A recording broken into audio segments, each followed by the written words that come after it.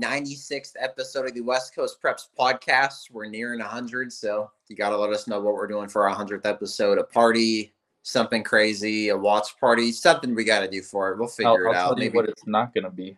It's not going to be at the World Series. No, it is not going to be at the World Series, Greg. San Francisco Giants so eliminated by the Los Angeles Dodgers on Thursday night in game number 5. I don't know if Greg is recovered from that loss quite. When will you recover? That's a tough one to recover from. Then the Patriots lose the way they lost. It was a bad week. It's been a bad week. It's been a bad week. That was a crazy game. Like Trayvon Diggs with that pick six. Next play, you attack him.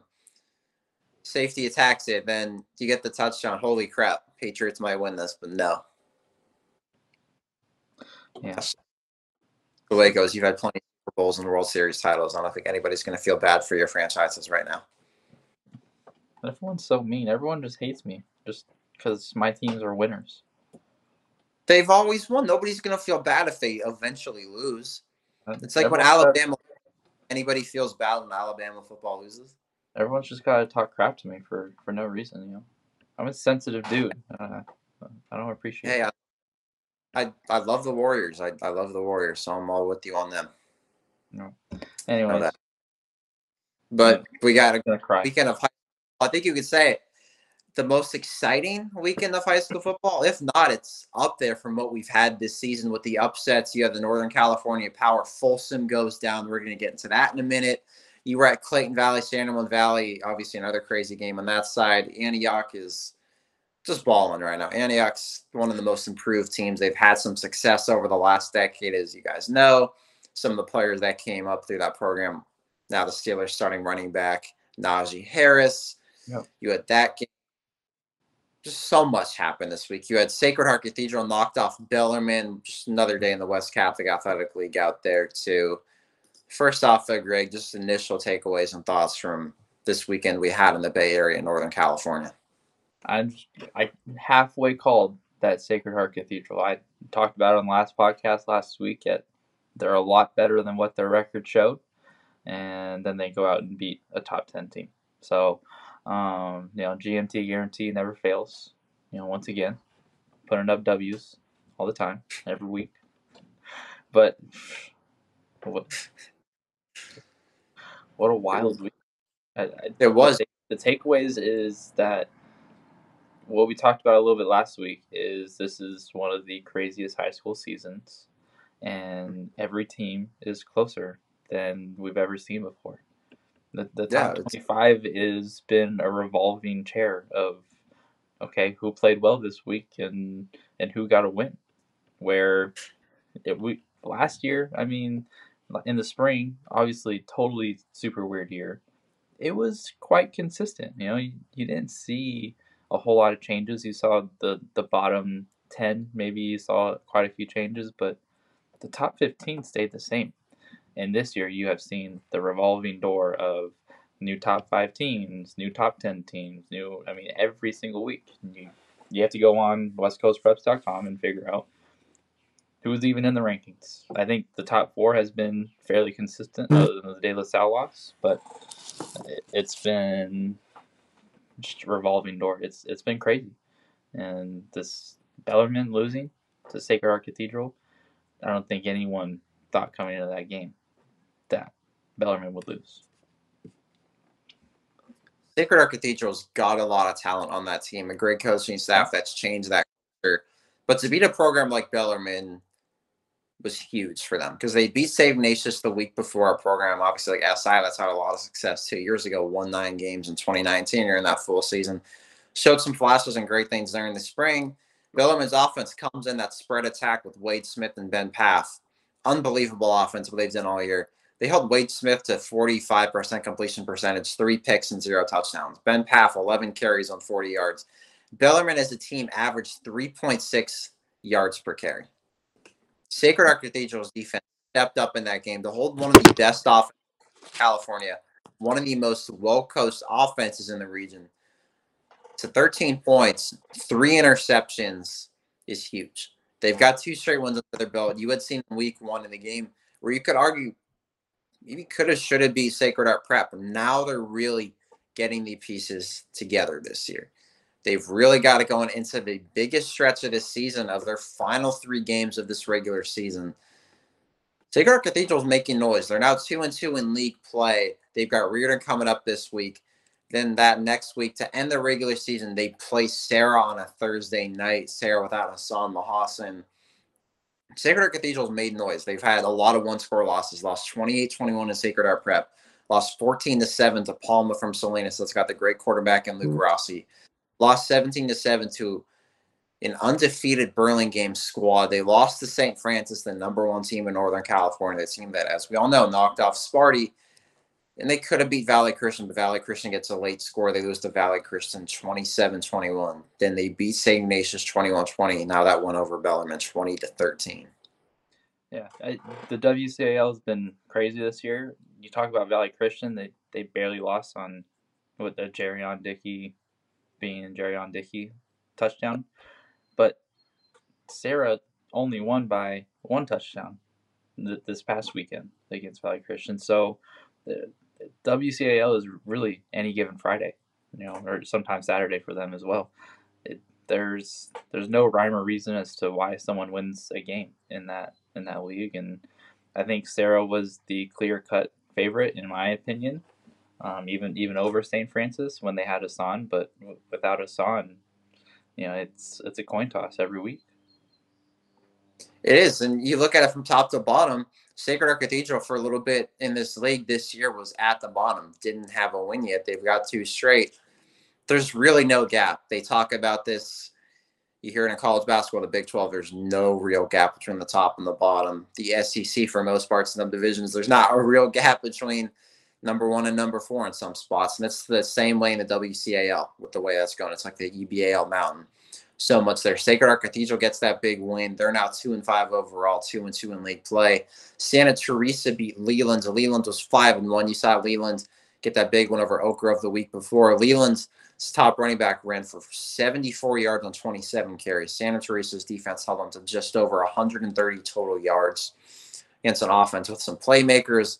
Great running back, great receiver, great offensive line. To do that to them was huge. Steve Padman doing a great job there.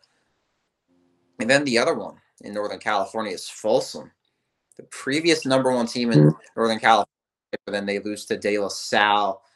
The game that you went to a week and a half ago, you watched De La Salle just get up early on them and take control early. Folsom loses to Rockland 40-7, a shock. You look at the box score, the yardage difference is really crazy. Rockland averaged 2.4 yards per carry, threw for 211 yards. Folsom threw for 238 yards, but Folsom only ran for 12 yards on 25 carries, half a yard per carry. The difference, though, if you win the turnover battle, 85-90% of the time you're winning that football game. And what happens? Rockland forces 4 turnovers. Austin Adams, Caleb Larson, Elias Mullican, and Teague Sloan each get picks in this ball game. They intercepted that phenom sophomore quarterback at Folsom 3 times in his first real varsity action because he was a JV quarterback starting going into this year and the starter for much of this year at JV. And he's got an Oregon offer, some other Division I offers, Cal, Nevada, Carter Martinelli. They combine those guys for 4 interceptions. The whole of Folsom offense that routinely puts 6 points a night when Tyler Tremaine, the starter, now he's hurt. Rico Flores, top athlete in America, the top tight ends, Walker Lyons. To hold an offense like that to 7 points and force 4 turnovers and hold Folsom to 9 first downs on 61 total plays. Yeah, this was a shocker, and you have multiple All-Americans on that offense, as in Rico Flores and Walker Lyons. I know Austin Mack, obviously probably the best JV quarterback out there, but his first real varsity game, no one expects you to come out and be amazing. The game's a lot quicker. They're different athletes. It's not an easy task to just be like, oh, look, you're playing JV. You're doing well down there. Why don't you just come up here and play? So, looks like we lost Chris. Chris, you still there?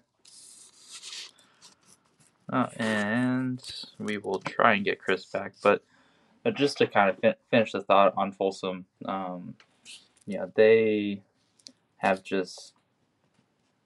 they've been the class of that region in Sacramento, and it goes back again to an historic year. This is the version of De La Salle losing in that area, so it's been wild. It's Chris. Welcome back. Thank you. I am back after some technical difficulties, but I am officially back. All right. So what I was saying while you were gone, though, is it's been an historic year. Right? The Folsom losing is the equivalent of De La Salle losing up here. In that Sacramento region, they don't lose.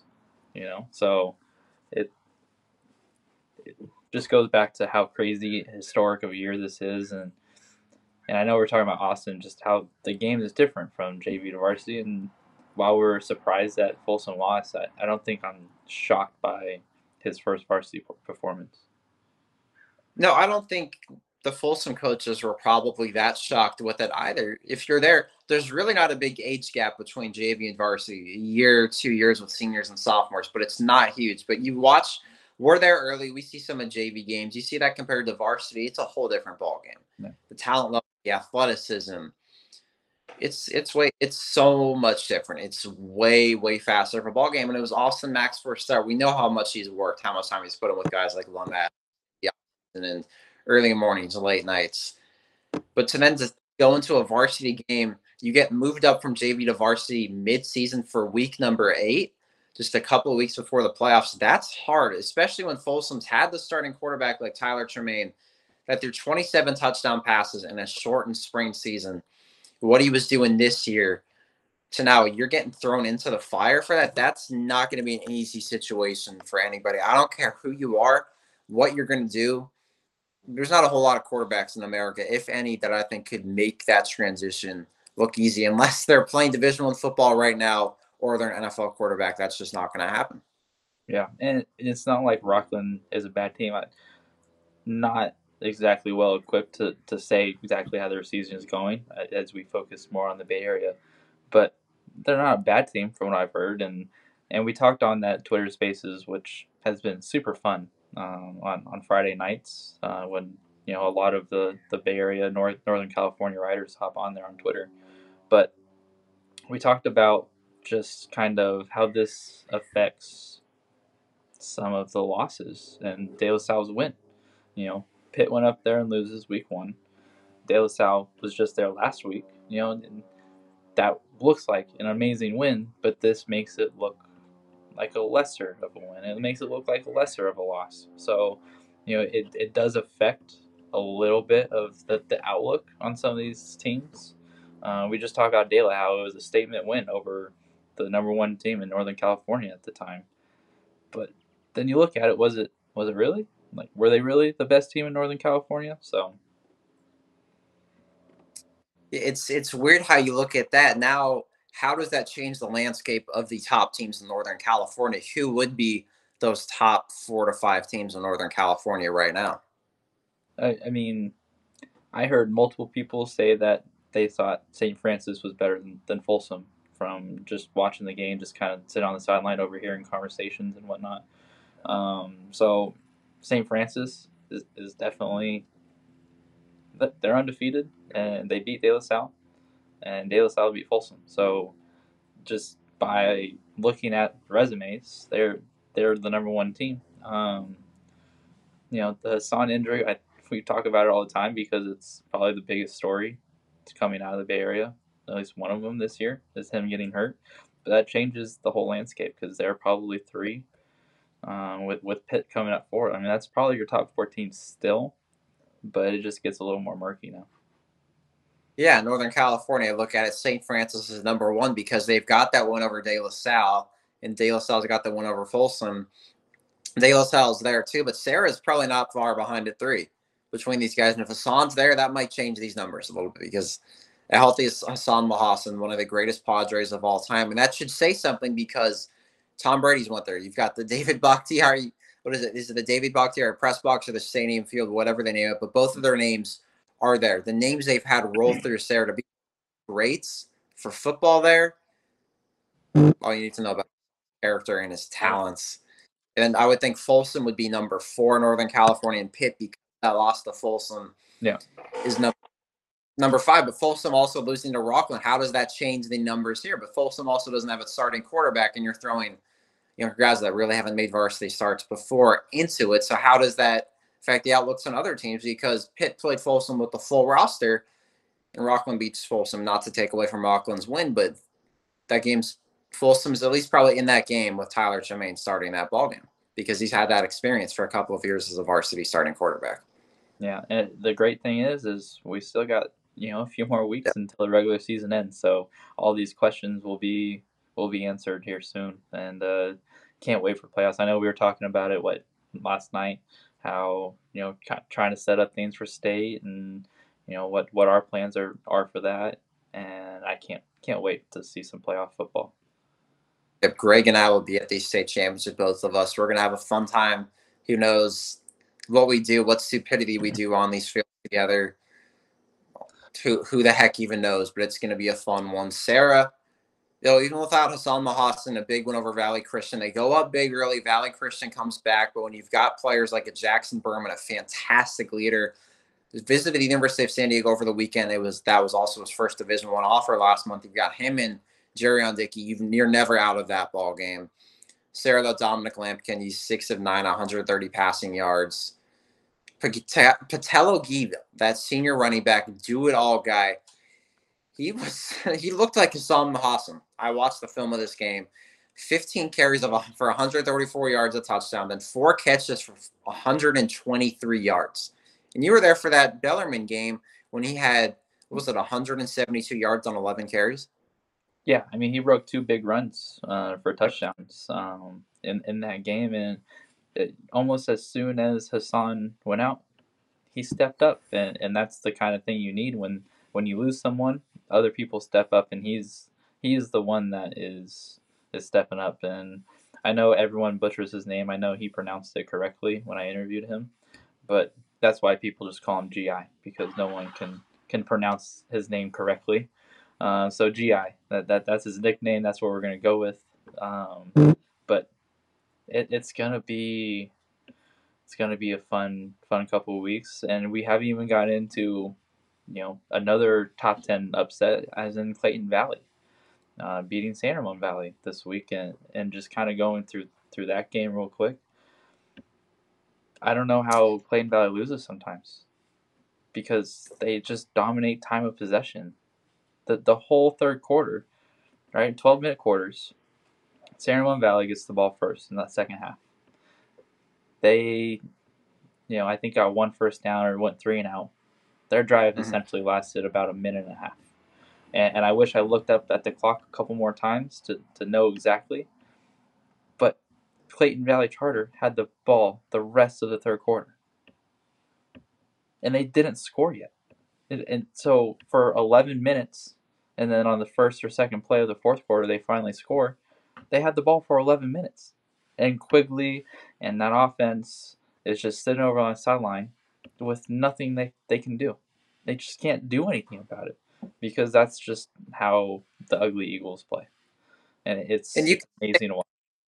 You could say it's ugly. Maybe it's not that high-tempo spread offense, but when that thing's effective in running it, it's in harmony. It's almost one of the more beautiful offenses, at least to me, that I've watched, because the way that offensive line, the guards pull, the tackles destroy people. You've got Rasan Woodlands, just a workhorse. You've got the sophomore like Micah Avery coming in. You've got a tough quarterback like Brendan Bush, who, by the way, I want to give a lot of credit to in a minute, because he's one of the toughest kids I've ever covered out here. Nicholas Kashabi. It's just beautiful offense, the way they run, and their defense is good.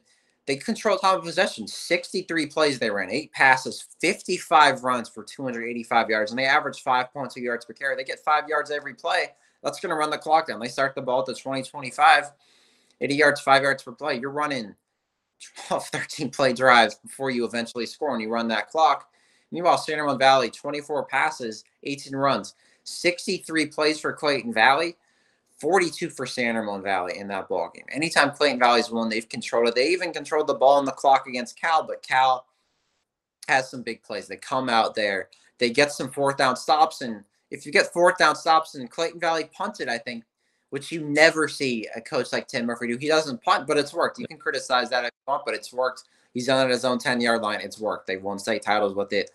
I've seen that guy go for fourth downs time and time again. He gets it 95% of the time.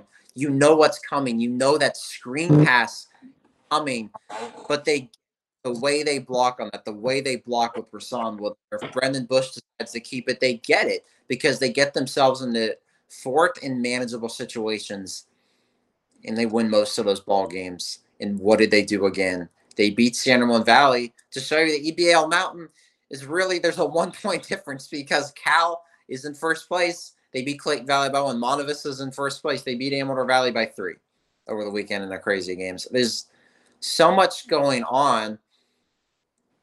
But who was the best player? Who really stood out from this game, too? Give me some of your takeaways and thoughts from this game and who stood out. Because I saw that play, that Hail Mary. You saw every single snap. But every time I've watched Brendan Bush, that kid needs to get a chance to play somewhere.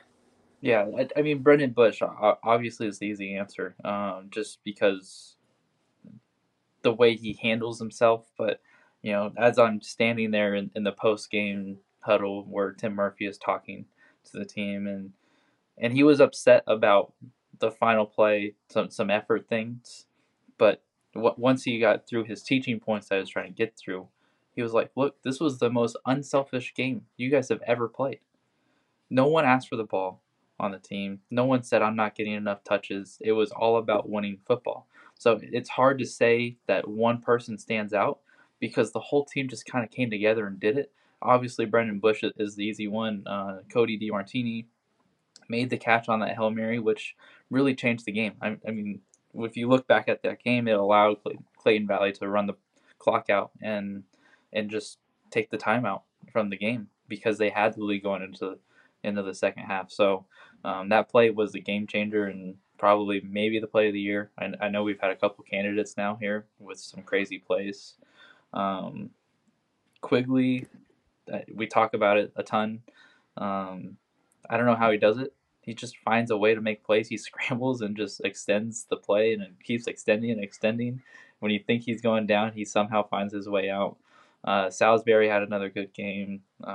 Woodland had another good game. I mean, but when you just look at Clayton Valley, it was unselfishness. And that's what won them this game. And that's how they're going to win Evol this year, is playing unselfishly, because everyone else, the main difference I saw in this game was after Clayton Valley goes on their 11-minute drive, SRV comes back and scores in a minute and a half. I mean, there's the difference between these two rosters, and Monte Vista and Cal are much more like SRV than they are like Clayton Valley, where they can score in a minute and a half. So if Clayton Valley is going to win, they're going to continue to play unselfish ball, and it's going to take a full team effort from wide receivers, running backs, linemen, buying into a hard style of football. It's not easy to run up the middle every single time for these running backs, and it's not easy if you're a wide receiver. You get 2 targets a game, you got to make do with what you get sometimes. And with Clayton Valley, you know what's coming. I've seen them do this in practice and games so much. Rasan to the right of Brendan Bush. Then he does the counter play where he goes into the backfield out of the, then takes that counter. He goes for 8 to 10 yards. You know it's coming. You know that screen's coming that I talked about on those fourth downs, but they execute it. It's that unselfish football where everybody wants to do it. The offensive line, I know the big boys never get enough credit, but Clayton Valley's offensive line is one of the best ones I have seen as a unit together. San Ramon Valley is one of the best too with Jackson Brown. They've got so many guys up there doing it. Monte Vista's, Cal's. Clayton Valley's just executes so well, and it's crazy because they score. It's a long drive. Then I saw with Cal too. They run a flea flicker. Another play later, they score a 2-3 play drive. That's the way they're scoring. They're getting quick 2-minute drives to score, but Clayton Valley runs 10 minutes off the clock. And if you don't score on Clayton Valley once or twice, you pretty much are out of that ballgame. We've seen exceptions, but that's why Clayton Valley's been a state champion. That's why they won the EBAL Mountain in the spring. And that's why, again, they are a top 10 team in the Bay Area because of their coaching staff, the way that Nick Tisa and Tim Murphy are working just in harmony as co-ed coaches. And I think that's spilling into this group. And we talked in our last podcast about that practice I was at when they called out the seniors to really step it up because he saw the potential and the greatness and the leadership there. And now they're getting it from every in that group. Everybody is stepping up, and you saw it. Because Rasan Woodland, he has a big day in this game. 25 carries, 132 yards. But Nicholas Kashabi, who we've seen really burst onto the scene since that Benicia game, 10 carries for 75 yards. Brennan Bush, a quarterback, 62 rushing yards, 81 passing yards.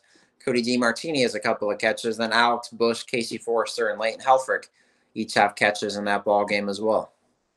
Yeah, like I said, it was an unselfish effort, and if you're a wide receiver, you get a couple targets, but they make their chances worth it. They catch the ball, they don't drop, they don't make mistakes, and I think that's the hard thing. If you're playing San Ramon Valley and you make a mistake, they're going to capitalize it because they don't make them. So it's going to be interesting. We're going to talk about this division so many more times because every week it's going to change as to who's our favorite, who's going to be the best, and Cal and Monte Vista go at it this week, and basically the battle for first place for this week at least in that one. So I think that we will have this conversation many more times about each and every single one of these teams that's in that division right now. So one other team that I know we'll skip forward to is Antioch. We mentioned a little bit last week about some of our sleeper teams that have come through and kind of just been under the radar. I don't think they're under the radar anymore. I know Deer Valley has struggled the last few years, but the way they won that game on Saturday that I got to go to was impressive. And they continue to put up wins, and now they go into a little bit more hard of a schedule going to Heritage next week, who's looks like they're starting to figure things out as well with that young team. But man, Antioch, the amount of stories that come out of that team, obviously Najee is the big one, but the story that just went up today about the twins and the brothers and their father, go read that one. It's a great story. Just those kids, just go look at the interview. You can see how emotional these kids and how much it means to them. I think this team is coming together as one, and you could see going back to the kind of the Clayton Valley, the unselfishness. Someone gets mad at a play, or someone kind of starts sparking at each other. Immediately, they're like, "Hey, don't do that. You're going to ruin the detriment. It's going to be a detriment to the team. Get on the sideline, figure it out, come back in the game, and make a play." And that's the biggest thing I saw from them was how disciplined they were this time. Yeah, it's a great coaching staff too. They've got a great assistant staff. Brett Dudley at OC. You've got Nitesh Shin. You've got the head coach John Macedo. They've done a great job for years there, and they're going to make this BVAL race really interesting because they've won 3 straight games. They've got Heritage coming up next, who is playing so much better. Heritage really so young, breaking a whole new starting line. They're a new quarterback after Asher Haynes graduates. Jacob also doing a great job, a young sophomore starter who's got a lot of potential there. Devon Rivers, we know him. He was one of California's top rushers, just rushed for over 200 yards this past week. Antioch's got Heritage this week at Heritage, and the next week they're at Liberty. It's just going to be a fun schedule. And they end the year with Pittsburgh in a big rivalry game in the big little game. This is fun because now Antioch's 2-0 in league play. These last 3 games, winning 3 in a row. They hold Casa Grande, the offense with Jacob Porteous, Shane Running, that great receiving core, to 12 points in a 31-12 one. They hold Freedom to 22 points. Then they shut out Deer Valley 49-0 in a rivalry game. Antioch is doing so many things well on both sides of the ball. And that defense, well, you've got the Moreno brothers. You've got so much more that's really stepping up on this team. Jorge Hernandez Jr. runs for 157 yards and 2 touchdowns on just 12 carries. Lemarion Fountain only passes the ball 5 times, 63 yards, 4 completions, and a touchdown. He runs for 17 yards. Cameron Langua Akahovi, 38 rushing yards on 6 carries. They ran just 37 plays in this ball game against their rival. And rivalry games can always go either way. It doesn't matter the difference in those teams. They score 49 points on 37 plays, and they hold Deer Valley to minus 20 rushing yards into 87 passing yards. So Deer Valley accumulates 67 total yards. Yeah, the defense played great. There was a couple penalties there that kind of fueled a drive, but then they hunkered down and got a pick six on that drive from Keon Martin. Keon Martin, Jorge Hernandez are two guys that, maybe not a lot of people know about, if you're not really fully paying attention, but they burst on the scene, at least in my eyes this season. And Jorge Hernandez, who missed the first few weeks because of COVID-related issues, he's back and he's starting to get his wind back. He's starting to get, everything, all his athleticism and all that. His conditioning is back. He looked amazing, and he only played the first half. And if you listen to the interview, he was a little salty about it. He wanted to get in there and score 4 touchdowns in that game, but for the betterment of the team, they were like, all right, go sit on the bench and get ready for Heritage next week. But that's another kid, Keon Martin, who I was looking for to interview afterwards, but we definitely are going to need to get him with an interview because he's a great talent. But one thing I want to go through is their schedule. And we talk about schedule a lot.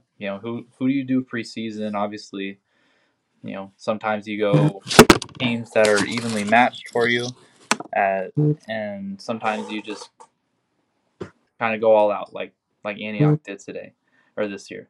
California, top 5 team. Skyline, who's been an improvement. They go San Ramon Valley, who has been a top 10 team all year. Marin Catholic, top 15 team. Casa Grande, who's played great this year. I mean, you look at those 5 preseason games that they played, that's what's preparing them for this BBL play. Because they went in and they played 3 top 15 teams in their first 4 weeks. And yes, they go 1-3. They lose the 3 games to those top 15 teams. But they prepared themselves. They kept it close with SRV. They scored some points against Cal. They scored some points against Marin Catholic, and you could see, okay, we know how good these teams are. You can see how you can perform against these teams, and then it comes back to a 3-game winning streak after that tough stretch. So just kind of when you're going into these games, let's schedule tough opponents, and you're seeing it pay off for Antioch. It is, and we're going to go into some more of those teams later this week. We're going to go into Skyline later this week on our next podcast, and then teams like Campo Lindo. Skyline just pulled off a big win over Fremont Oakland. You could have thought after Joe Bates leaves, he's now in Florida, did a great job with Skyline. Multiple Silver Bowl championship appearances, 9 wins a couple of years ago in a full season. Casey Adams takes over really late in the summer. Tough situation. He's got to walk in right before the season, right? Against a tough schedule. They've got to play right out of the bat. They got to play Balboa. They've got to play Antioch. They've got to play Salesian. Salesian was undefeated before that game against El Cerrito. I'm sure they go 1-2 right out of the gates, but not a whole lot. They're changing up everything. A new coach right away. Now Casey Adams, an alum of Skyline. Shout out to that guy for what he's doing. Skyline now 3-3. They beat a Fremont Oakland team who coming into the year was considered one of the favorites in the Oakland Athletic League next to McClymonds. They beat that. They hold that offense with a lot of Division I talent at 13 points in that ball game to now be 3-3 overall going into this 4-game final stretch against Castlemont, Oakland Tech, McClymonds, and Oakland. Impressive job by Casey Adams, and Antioch beat them too. So I think that should tell you everything you know about what Skyline's doing and also how good Antioch is doing this year as well. 2 teams flying under the radar, but not for much longer. And so I want to get your prediction. We're now, 7 weeks into the season. Mm-hmm. At the beginning of the year, you said Liberty was in second place in this division. I said it was Heritage. Where do you stand right now? Who is the second best team in BVO? I think it's still Liberty. I think because a kid like Nate Bell opens up so much for you. And I'm seeing Liberty, also another team who's really coming together. They had some changes on their staff earlier this year. It's tough to just make changes, right? All of a sudden, you've got to play some of these tough games. They had that loss to Dublin. Dublin's got a lot of experience. Liberty doesn't. They lose that game. But then they come back. They beat Bishop O'Dowd in a big one, 42-14. They beat Deer Valley, 63-0. Pittsburgh play Pitt tight, right? Last year, that Pitt game did not go well for Liberty. This year went better. Liberty is playing better. And I think when you've got kids like Nate Bell, you've got guys like Deuce Carr, you've got Dominic Bustos, you've got Colin Brelly on that defense, you've got that offensive line. I think you're always got a chance to win ball games. And with Nate Bell as your quarterback, anyone that's watched him play makes these ridiculous plays out of nothing. I think you always have a chance. So I think Liberty, there's gonna be some close games coming up. Trust me on that one. I still think Liberty is the number 2 team in the BVAL, but it's not by a lot. You know, I was just thinking, I don't think I've seen Nate Bell ever play. I don't think I've been to a Liberty game. I think that's got to change. You stole my chance. I wanted to go to Heritage Liberty last year, but you went instead. I remember that. Oh, that was one of the best performances I've watched a kid have. See, maybe that's why I always pick against Liberty. I've just never seen him play. I think these next 2 weeks, people, let's make it a point that Greg goes to a Liberty game. How about that? One of these next 3 weeks, Greg's got to go to a Liberty game. I'm going to tell you right now, I don't think I'm going this week because I got my games that I want to go to.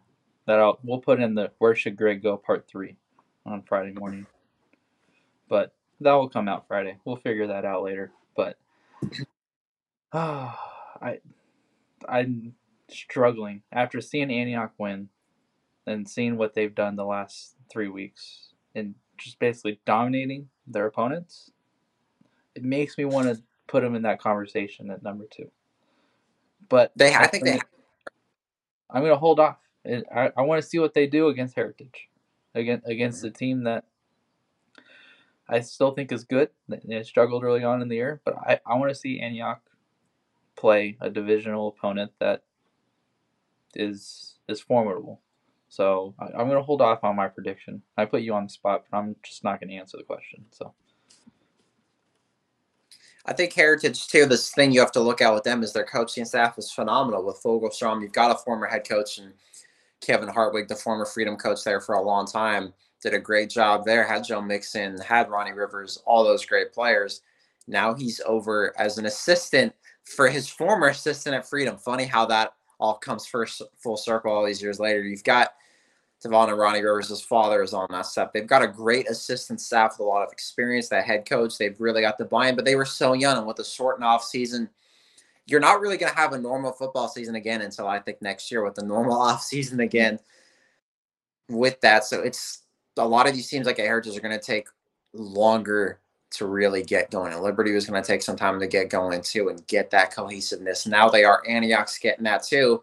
So is Heritage. So this BVAL race is one of the more intriguing ones that's not being talked about as much, but I think should be. And we'll definitely try to get out to one of these games over these next couple weeks. We got to have Greg see a Liberty game coming up because I know he's going to have fun. I know he and Ted Addison, those assistants, going back and forth, having some fun.